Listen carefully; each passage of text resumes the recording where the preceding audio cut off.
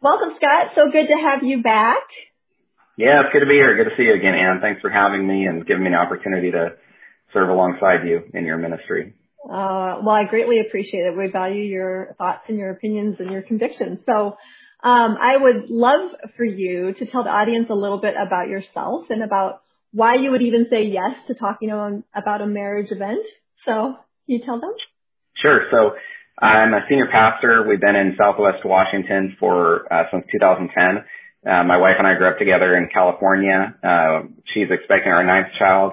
I do some speaking and I publish some books. My first book was on marriage, and it opened some doors for me to put on marriage conferences and do guest speaking and preaching on marriage. So it's always been a topic I'm very passionate about. And so when you reached out to me some time ago and asked me to be involved, I was thrilled. I've talked about marriage probably more than I've done anything else or preached on anything else. And then also most of my counseling, I still do an amount of counseling even as the preaching pastor. And most of the counseling, as you might guess, is marriage counseling. So, well, that's great because our marriages need that support, both from the church, from the pastor, and sometimes some psychological support as well from a great Christian perspective. And so I really appreciate the work that you do. I really appreciate the time and effort. I know that your heart is to serve, and so the fact that you are meeting with couples is beautiful. And as we're thinking about, as a pastor speaking to the audience today, the concept of spiritual leadership in the home is a really important topic for the family, that really having that spiritual leadership in the right perspective can be supportive to every member of the family long term, right? So that's what we get to talk about today, right? And so we wanted to talk a little bit about what it looks like for men to be the spiritual leader. What does that really look like? Very good. So there's a short answer and then a longer answer. So the real short answer is it looks like being like Christ, right? For a man to be a spiritual leader, simply put, is to be to his wife what Christ is to the church. And so the same love, gentleness, sacrifice, kindness that Christ showed to his bride, to each of us, that agape love. There's one of the weaknesses of the English language is we have one word for love. So I say I love my wife, I love popcorn, I love wrestling. I use the same word. Obviously, everyone hopes I love my wife differently than I love popcorn, or even a different love that I'd have toward my children. The Greek language had multiple words for love. There's the family love that you might feel toward your children or friends, phileo, and then agape is that sacrificial, unconditional love that loves even when it's not reciprocated. That's the love that Christ had toward us. He has loved us, even while we were yet sinners, when we were not loving him. And in that sense, it was unconditional, sacrificial, obviously him dying on the cross for us. And then we as husbands are called, Ephesians 5:25, to love our wives with that same love with which Christ loves us. And then also he's the spiritual head, spiritual leader of the church. As I'm a pastor, but I'm an under shepherd to the chief shepherd. But still, Christ is that spiritual leader to the church.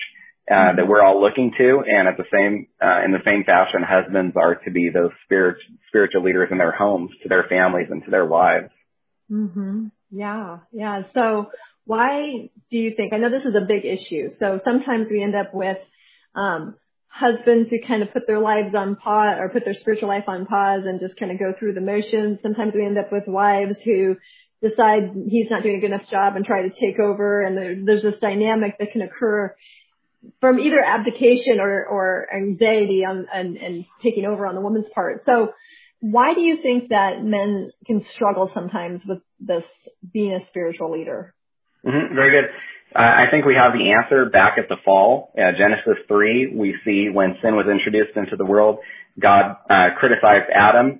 We know that his sin was eating the fruit, but in that same discussion, God said, because you heeded the voice of your wife, and he failed to lead.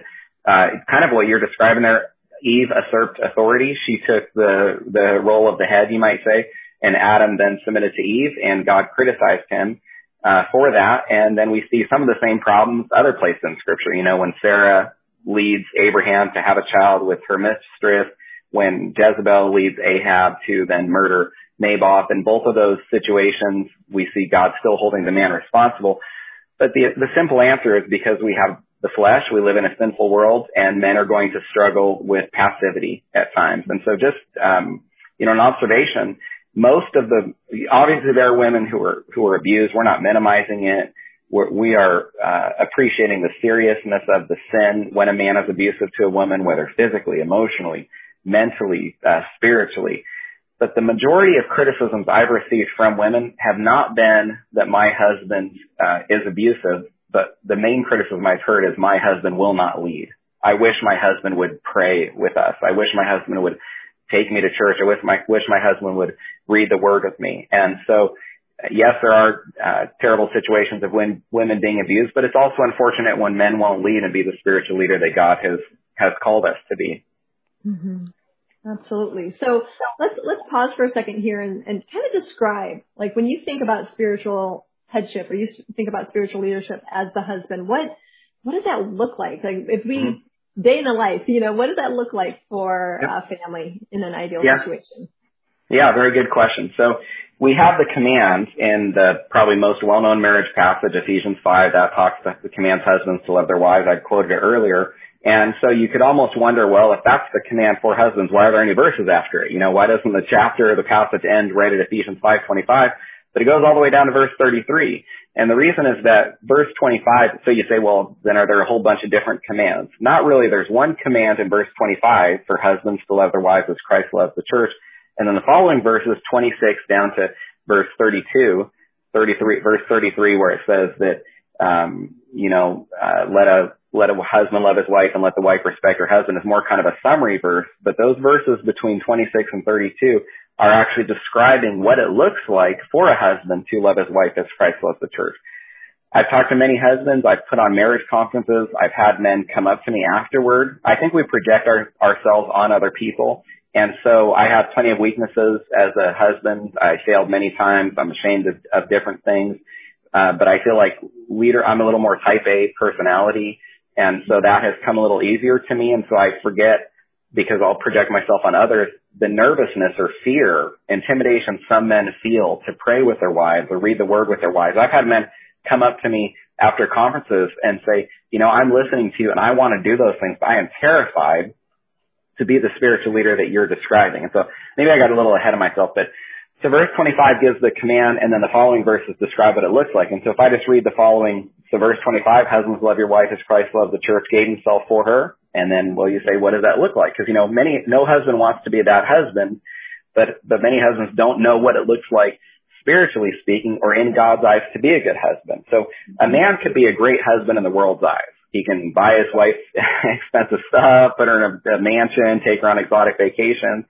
But that doesn't mean he's going to be a good husband in God's eyes. And similarly, a husband could be a good husband in God's eyes and perhaps be a poor husband in the world's eyes. And so obviously what we want is to be good husbands in God's eyes.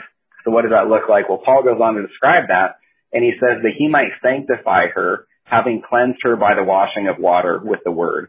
So it's talking about what Christ does with the church, but because this is the marriage passage, he's talking about what husbands should do with our wives. And so there's really no way around the responsibility we have as husbands to do what that says and wash our wives with the word. And the other thing that's really interesting is the beginning of the verse, it says that he might sanctify her. So I'm definitely not completely responsible for my wife's sanctification. She's a free moral agent.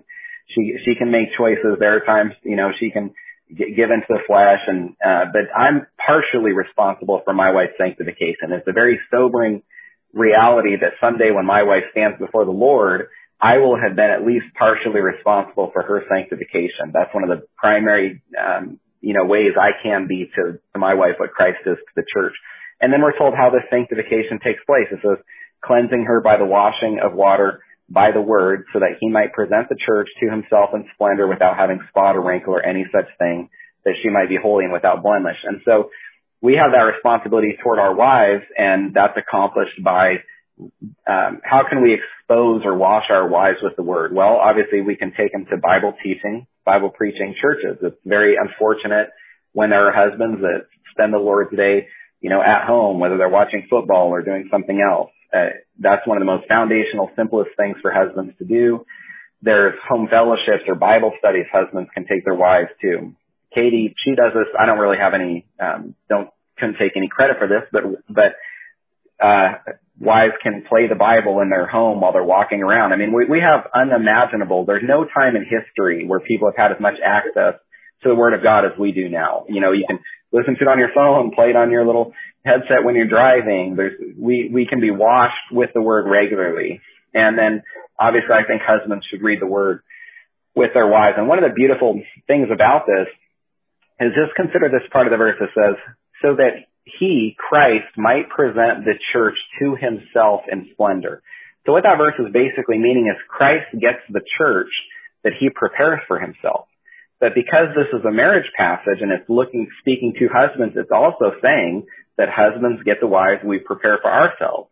If a husband is going to be sanctifying and cleansing his wife, what is he going to get? He's going to get a sanctified and a cleansed wife. There have been times when husbands have come into my office and they've just been furious, you know, with the way their wife is treating them or acting. And they're kind of, you know, just trashing her up one side and down the other.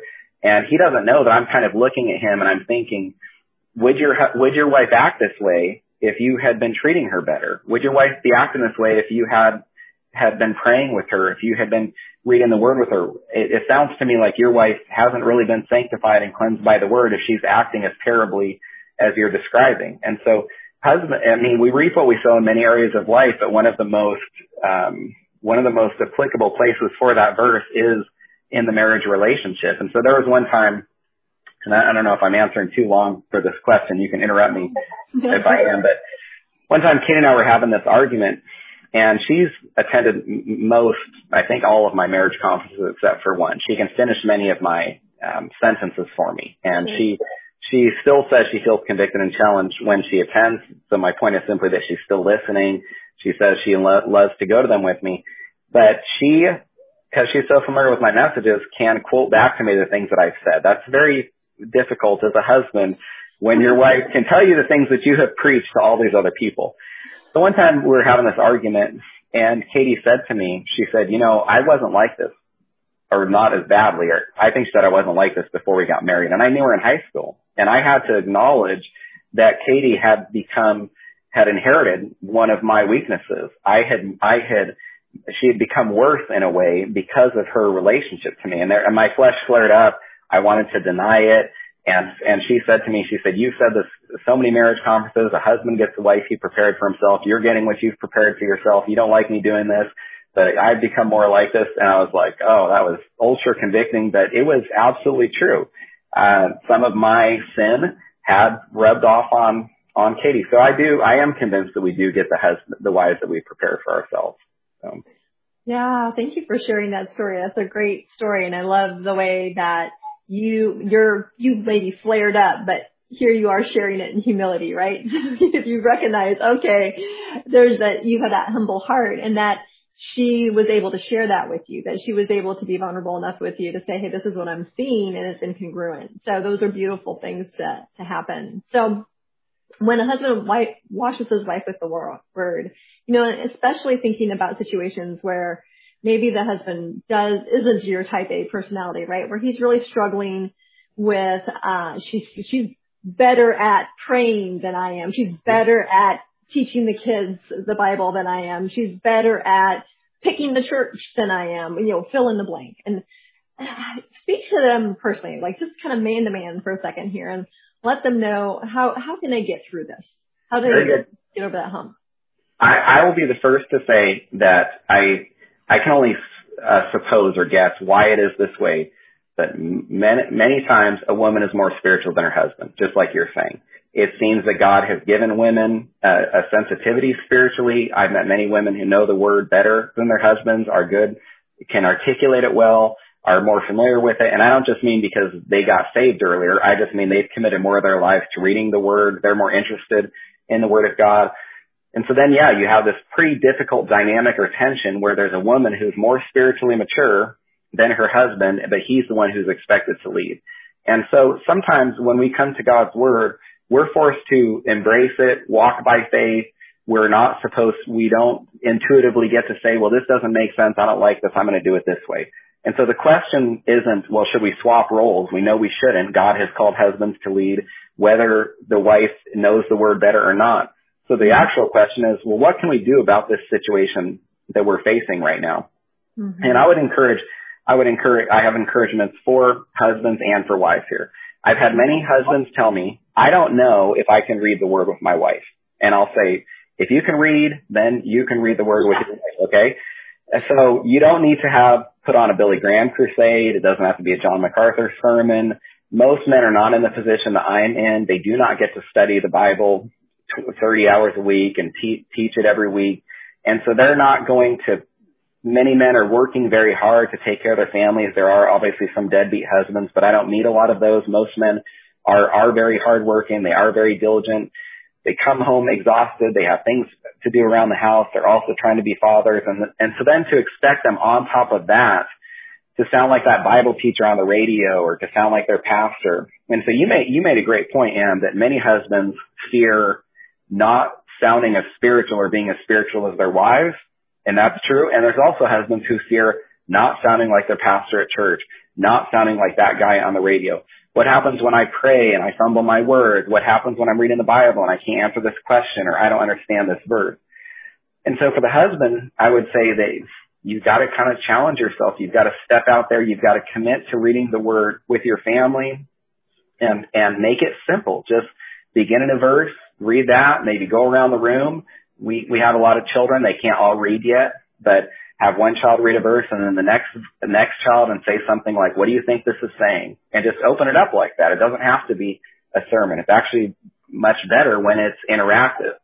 And so don't have a real high bar in your mind. Most men are thinking way too, the standard they set is way above what God would really expect of them. Now the encouragement for the wife is this. Basically what I said, your husband is not a pastor. He's working hard to care for your family. Don't expect a John MacArthur sermon from him.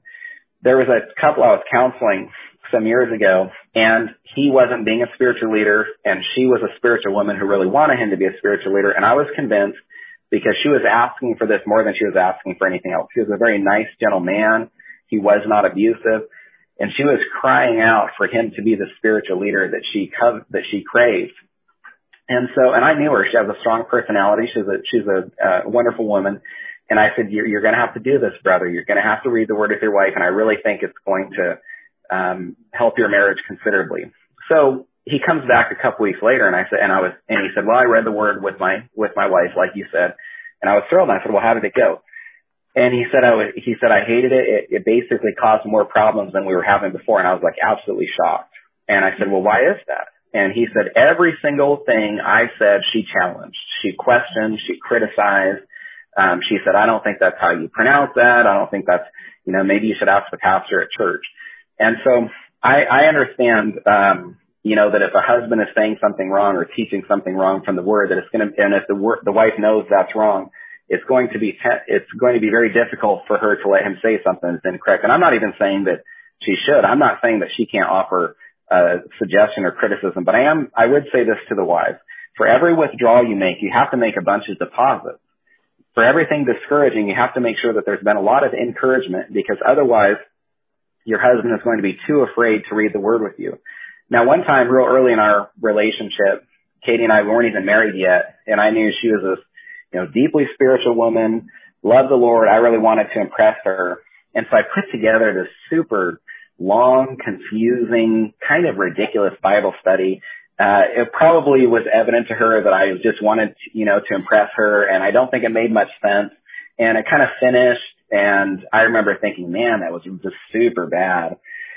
And we didn't really talk about it, but then later I heard her on the phone with her best friend, and she told her, I'm so thankful to have a man that'll read the Bible with me. And I just felt so encouraged by that even though I had done a very poor job, she had still, not made me feel worse and had appreciated that. And so that's where I think a wife does play a large part in her husband being a spiritual leader, that she does come behind him and that she does support him and encourage him, that she does recognize how difficult, how terrified many men are just to pray with their families. As you said, many men, especially if a wife is a very spiritual woman, he's going to be even more intimidated.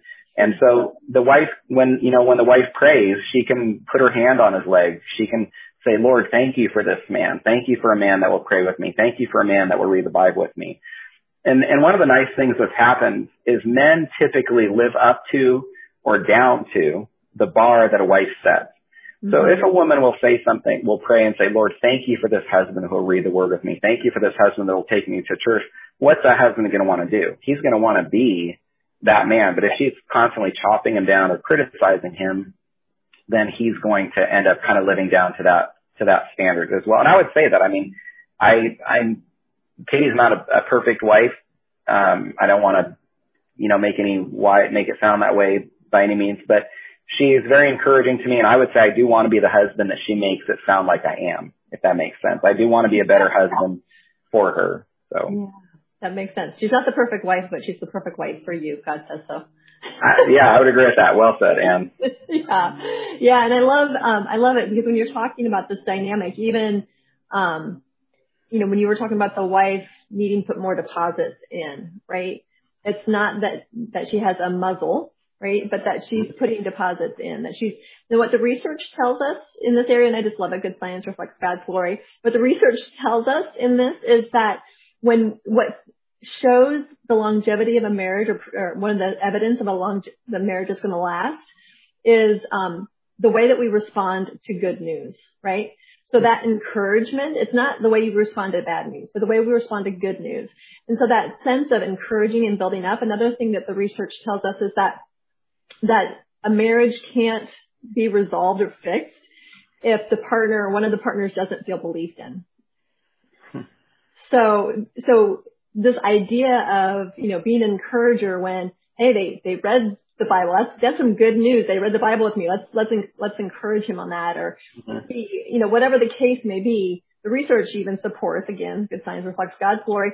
The research shows that these things really prove the people who even in the world stay married the longest are the ones that are doing these things, that are celebrating the wins, celebrating the good news, the ones that are believing in each other faithfully over a long haul.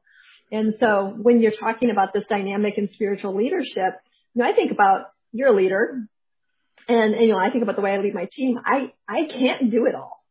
Right. And so a spiritual leader, to feel like he's got to take the whole weight of everything, it's got to feel pretty heavy if he doesn't recognize that he's got a team, right? That he's got a team that he's leading. Right. And so this doesn't know how to pronounce a word in scripture that he's reading. Why not ask the team if one of them, maybe their kids learned in Sunday school, why not? Because the reality is that each one of us is created in God's image, and yet we're all so different, right? So I'm of the belief that we're all so different because that's how complex God is. And so within the family system, we have all these different aspects of God showing up, right? The husband, the father, he's the spiritual leader, and he can use all these other resources that aren't like him to support that leadership. So it's not weighing on his shoulders. Yeah. Yeah. And I think earlier I was talking about a wife encouraging her husband, but the encouragement goes both ways. I'll give you an example. It's not with you mentioned children. This wasn't with a husband to his wife, although I am convinced that the same problem was also happening with the husband to the wife. But I was talking to a daughter who has now become a mother. And so we're not talking like a 12-year-old here who's insecure and unsure of herself. We're talking about a grown woman who's now had one at least, or maybe two children. And she was sharing with me all these terrible insecurities she has. She's afraid to talk to people. She has this social anxiety. And as we were she shared with me, and I knew her father, she said, I think a lot of it has to do with how I grew up. Every time I would say something or I would pray, my father would kind of say, well, that's nice. I kind of pat her on the head. Now let me go ahead and pray and show you how you're supposed to pray. So she always felt like she was being chopped down. She was never good enough. And so the father has a huge responsibility. I mean, there's a huge influence that he has to encourage his wife and children. I mean, here there's this woman in her 20s who's a mother, and she's still struggling because her father always made her feel like she wasn't praying well enough. It affects all of her relationships. And so, yeah, it's a wonderful thing when a husband or a father, a child shares something, or the wife shares something and says, that's wonderful. Thanks for sharing that. That's a great contribution. That's very insightful. My wife, I think she's a really spiritual woman. She's had she's answered many of my children's questions in ways that I looked and I thought, I don't think I would have answered that as well. She thought of some things that I would not have thought of. I mean, the Bible Genesis 2:18, it says, God looks at man and he says it is not good for him to be alone. I will make him a helper. And very unfortunately, many women sort of take offense at that verse. They think that it's a criticism of women, or they don't want to be called a helper. But it's actually the opposite of the way that some people view it. That verse is an acknowledgement of man's inadequacy. That verse is about man's insufficiency. And man, it's almost like God looks and says, you know, it's not good for man to be alone. He's not going to make it. I need to give him a wife because this guy's going to struggle or he's going to fail. And then God provides this helper that's going to allow the husband to succeed or, you know, to be, completely everything God desires him to be. So the woman is the one who's almost shown as the one to come along here and rescue or save the situation. So no woman should take offense. If anything, maybe a guy would be the one that would say, hey, God's kind of criticizing me here, which in a sense is. It's the same title the Holy Spirit is given. Jesus called the Holy Spirit our helper in John 14:16. Then obviously throughout the Psalms, God is called our helper. And so, yeah, there's no reason that a woman should ever buck against that term or title. Yeah, well, you know, and I keep going on in my mind. It's one another, is over and over in the scripture, and it applies in all of our relationships. And in the Bible, some relationships are addressed directly. And here we're talking about that relationship. So yeah, that's so fun. So well, we kind of talked about it a little bit already, but when a husband is in a position, well, actually, let's do it both ways. When a husband's in a position where he's not really leading, there's, again, two-part question. One, what can the wife do to help him? We talked a little bit about some things. And for the husband, maybe he knows he's not leading. And what can he do to maybe get support from his wife, you know, in a way that's still leading? Does that make sense? I think so. And if I don't answer fully, feel free to rephrase the question. So first I'll say what a wife shouldn't do and then what a wife should do. So if a husband is not being the spiritual leader, praying, reading the word, taking her to church, or the things that she would desire, she shouldn't criticize him. Yes, he's wrong. But that's not going to help him become everything she desires by criticizing him. But there are two things she can do. She can ask him and tell him how much it would mean to her. And she can say, I'd really love it if you prayed with me. I would really love it if we could go to church together. I would really love it if we could read the word together. If he still won't, then she should go to church. She should pray. She should read the word, and she should let her Christ-like example convict her husband. I generally think men hide conviction. They act like it's not there. I would encourage the wives that I do think the hand of God is heavy on the husband who has to see his wife praying, reading the Bible, being spiritual when he's not, when he knows that God wants him to be a spiritual man. And I would say that she can try to share things that she finds that are exciting and say, hey, I just want to let you know, I was reading this in the Bible this morning. It really encouraged me. I hope it encourages you too. Or just to say, hey, I know you're having a tough day or things are difficult. I just want to let you know that I'm praying for you. So her example, that's what 1 Peter 3:1 says, that I know it's about a wife being married to an unbelieving husband, but I would say that by extension, it would also apply that a wife's example would win a husband who is a believer, but might just be kind of an unspiritual one, that it's going to be him seeing Christ through her that is going to convict him and burden him, to give him the nudge, hopefully, that he needs. It'd be wonderful if I could tell every wife that if she has an unsaved husband or a spiritually passive husband, that he's going to become everything that she has desired. That might not be the case.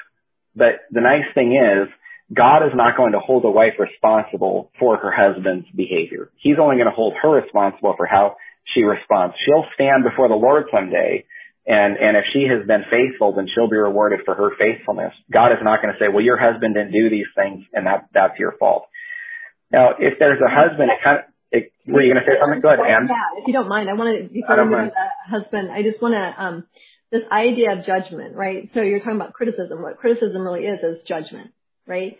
So This is, I think, some place that we can get tripped up, kind of get stuck in religious processes versus getting really deep into what is God telling us here, right? Because we can look at, this is what God's structure is, and this is what's supposed to be happening. And so when we're talking about a wife being critical, what she's really doing is she's looking at what's supposed to be happening, and she's judging her husband. But what does Jesus say about the judge? It's not the wife. right? And so when we find ourselves in either case, but in this case, we'll talk about the wife, with this position of judgment, that's not a God-honoring position, no matter how much we are praying, reading the Bible, serving at church, teaching the kids, all of those things. If our position is looking in judgment on our husband, when we know that God is the one that judges, right? Mm-hmm. It should be in relationship. And when we're in relationship, then we're actually leaning in instead of going, well, you should be leading. We're saying, I would really like, right? Mm-hmm. What you just said. And that's where we can change the way that shows up within the marriage dynamic. Mm-hmm. Yeah, you're right. That is what she's doing. She's judging. She's saying, you're not doing what I think you should do. You're not doing the things that God wants you to do. She's criticizing him. I don't think that is particularly productive. But I will say this. I think there's a real time for a woman to share her heart and be vulnerable with her husband and to say, when you did this, it hurt me. When you did this, it really made it hard for me to trust you. It's not to say that there's never a point or place in which we would, if you want to say, criticize each other. There was one time when I was doing something that had really hurt Katie, and she was going to have our first child, Rhea. And she broke down, and she really let me see her heart. And I feel like she was pretty, I don't know if I'd say brutal. She was honest with me. And I thought I have really hurt my wife. And she did criticize me, and I appreciate it, but she wasn't trying to hurt me. She wanted what was best for me, and she was just sharing this hurt, and she didn't want to see our marriage continue this way, especially with us having our first child. And so I really appreciated her telling me how she felt about the things I was doing. But I almost think that's one of the differences. I could tell that she was for me, she was for our marriage, for our family, and she wasn't just speaking out of her anger, trying to be vindictive or cruel. Right. And I think there can be the same with a husband, where he shares with his wife and says, when you said that, I felt disrespected. There have been times when Katie and actually, if you look at the Amplified, all of the places in the Bible where a wife is commanded to submit to her husband, if you read those same verses in the Amplified Bible, it also says she's to adapt to him. And this is kind of common sense. We're all learning our spouse. We're learning what our spouse likes, doesn't like. And so, for example, I don't know if it seems in these interviews like I'm talking very quickly. If it doesn't, it's because my wife has helped me. I used to talk very quickly, and when I'd be preaching, Katie would actually sit near the aisle so she could lean out in the aisle and with her hands go like this, telling me to slow down. That's okay. And there were times when I would be sharing a story, and Katie knew that it was not appropriate, and she would go like this to me. And people would see her doing this when I was preaching. And some people went to Katie, and I'm getting to a point with this. Some people would go to Katie and they'd say, I cannot believe that you're doing this to your husband while he's preaching, or telling him to slow down. And some people would come to me and they'd say, hey, do you see your wife doing these? Well, it looks pretty rude. And I'm like, I find it very helpful. So other men might find that rude. I found it helpful. Well, we need to learn our spouse.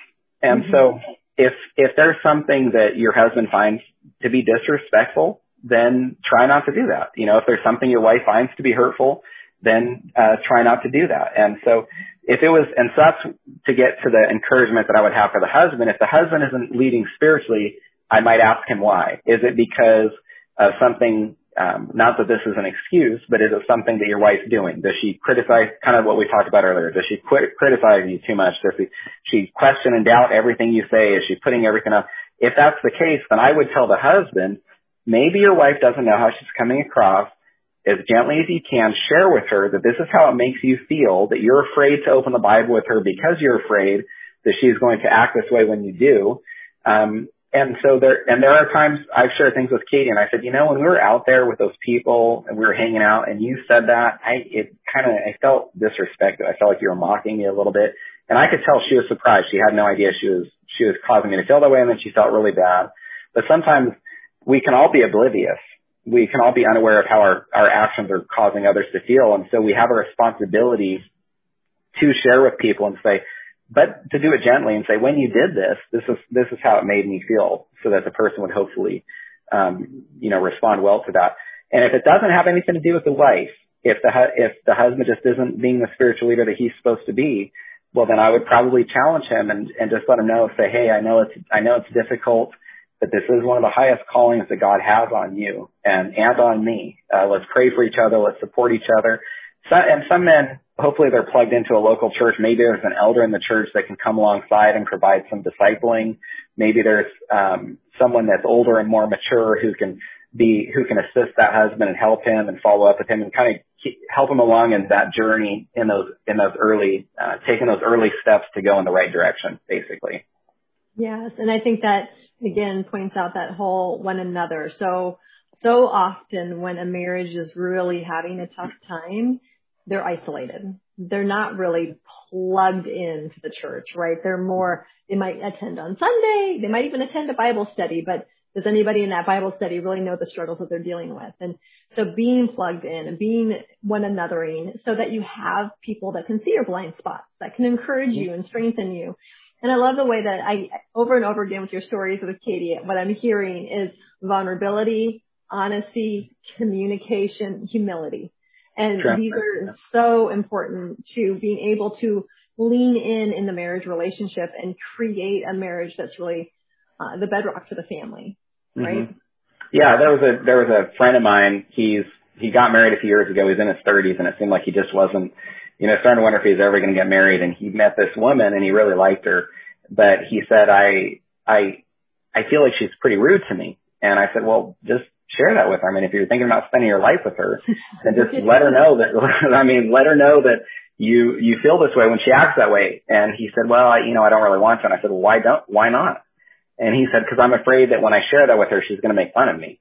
And I said, if you're thinking of marrying a woman, and this would be the same for a woman with a man, if you're thinking of marrying someone and you cannot even be honest with her about how her behavior causes you to feel, then I really do not think that you should marry her unless you see a serious change, because what that means is you're going to have to enter marriage and not be the things that you just applauded: honest, transparent, vulnerable with each other. And all those things are needed from both sides. Even the marriage passage I was talking about earlier, it begins at verse 22, commanding wives to submit to their husbands. But verse 21, which I do understand this can be a little confusing to people at times, it talks about submitting to one another. And it's not talking about husbands and it is talking about husbands and wives, but it's actually talking about all brothers and sisters in Christ. You have frequently in this interview mentioned the one another.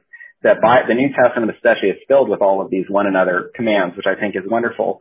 And like you said, when people are not plugged into the church, they're removing themselves from one of the greatest graces that God has to work in their lives. So when people aren't in church, they have no idea of what they're missing out on, of how they're shortchanging their spiritual growth, how they're shortchanging their marriage being strengthened and family being strengthened, because they're preventing the church from being to them what God desires it to be. And they're preventing the church from working in their lives the way that God has designed the church to work in the lives of each of us. So I know that you have an offer for our audience. So can you tell us a little bit about that? Yes. So if people want to find more information about me, they can go to my website, scottlatier.org. My podcast is there, my blog, my books.